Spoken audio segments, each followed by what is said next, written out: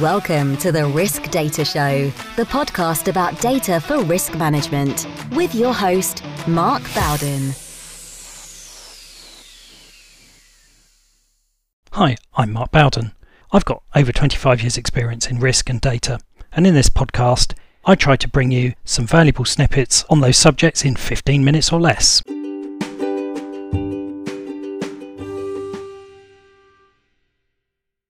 In this episode, I'm going to talk about how your regulatory reporting could change from being a resource drain into a valuable business resource.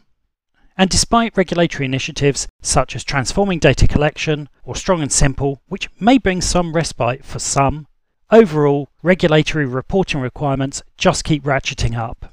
So if you want to move regulatory reporting away from simple compliance activity into value generation activity, then listen on.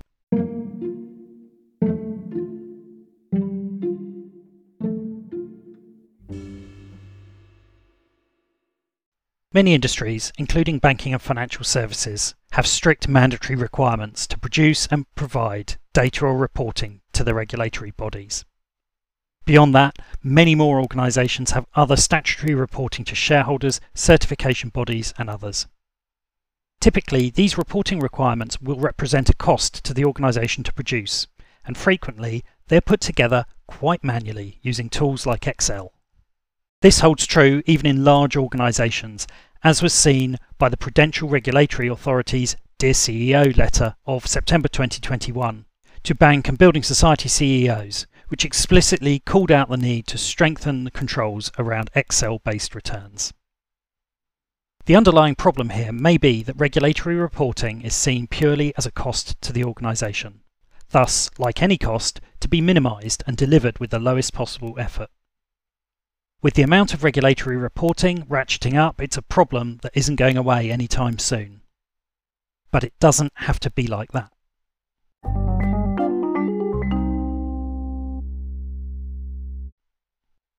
The very act of compiling a return for a regulator means structuring the data according to strict industry definitions so that an external body can compare it. And by doing this, the organisation is producing what could be the backbone of a potentially valuable management resource. However, getting from a regulatory return to a useful management tool requires clearing a few obstacles. Although these may be in the last mile of the journey from raw data to valuable insights, solving them is often seen as adding more cost to an exercise which is already simply a resource drain. By changing that perception, there is often real value to be found from a process that has to be done anyway. The first issue we see is that regulatory definitions may be eminently sensible for controlling and managing risks across the industry, but they may be subtly, or not so subtly, different from the metrics a CRO needs to make decisions. As a result, we often see that a parallel set of reporting is built purely to service the regulatory need, sometimes utterly unconnected from the reporting that feeds internal risk decisions. Of course, in some cases, there is a requirement for senior management to monitor the regulatory numbers directly, but even then, that often consists of reviewing the final return. The data itself is generated from the same raw data that is used for other reporting. It must be, because ultimately, that is the detail of the business operations. The difference is that it may be aggregated, classified or summarised in a different way. And those categories and mappings can be held alongside the ones used for internal reporting. So the solution I always advocate here is to work towards a single reporting platform, defining both the internal and external reporting metrics in the same place. Doing this allows either to be compared and sliced by the same dimensions and reduces the number of mappings from source systems to the report. It also means that a single database can be used to hold the data points for all regulatory returns. So as long as these data points have been carefully mapped to the final reports, you know there will be consistency across the various regulatory returns. That mapping itself is no small task, but once complete, you can more quickly impact assess changes to reporting templates because you have the entire lineage from data to report. Doing so also generates another significant benefit. The production of external reporting can now be highly automated, removing the need for manual interventions, which both increases the reliability and reduces the costs.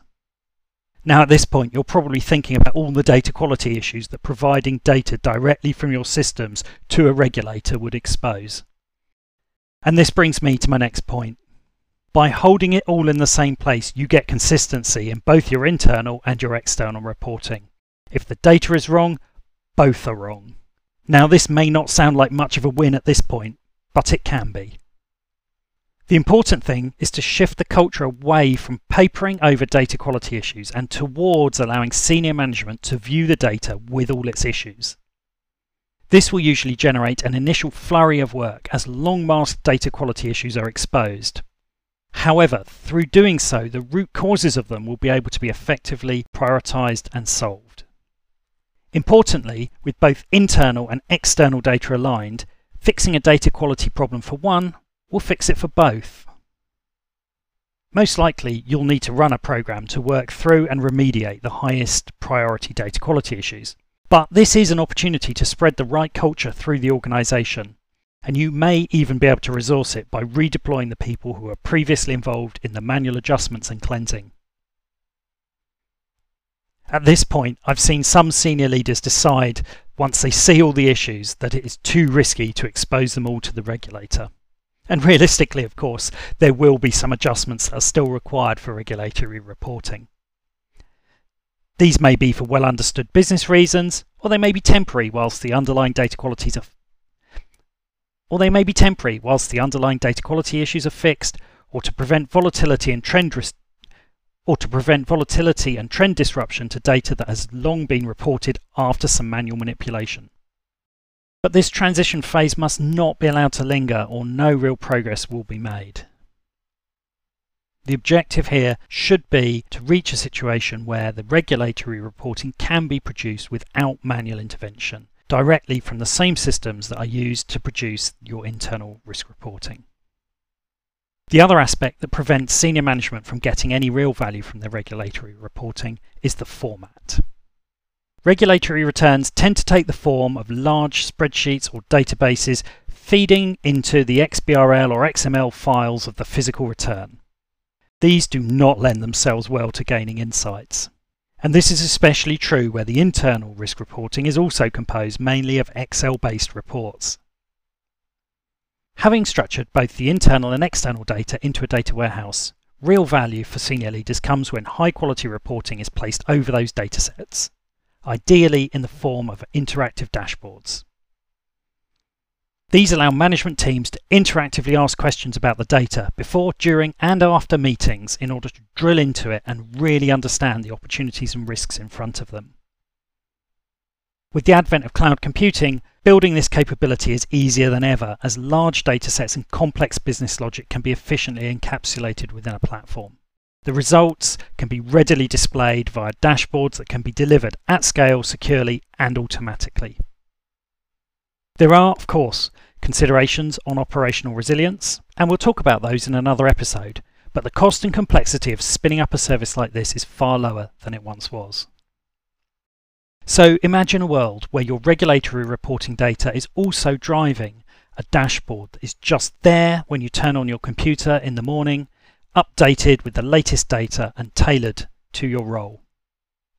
A lot of the hard work on that journey has already been done, and turning what is currently a cost into a valuable business asset is probably a smaller task than you think.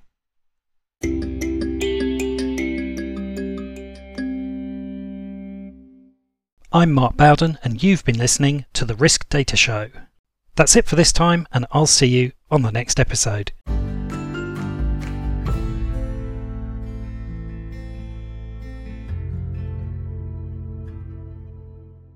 Don't forget to subscribe or follow the Risk Data Show wherever you get your podcasts.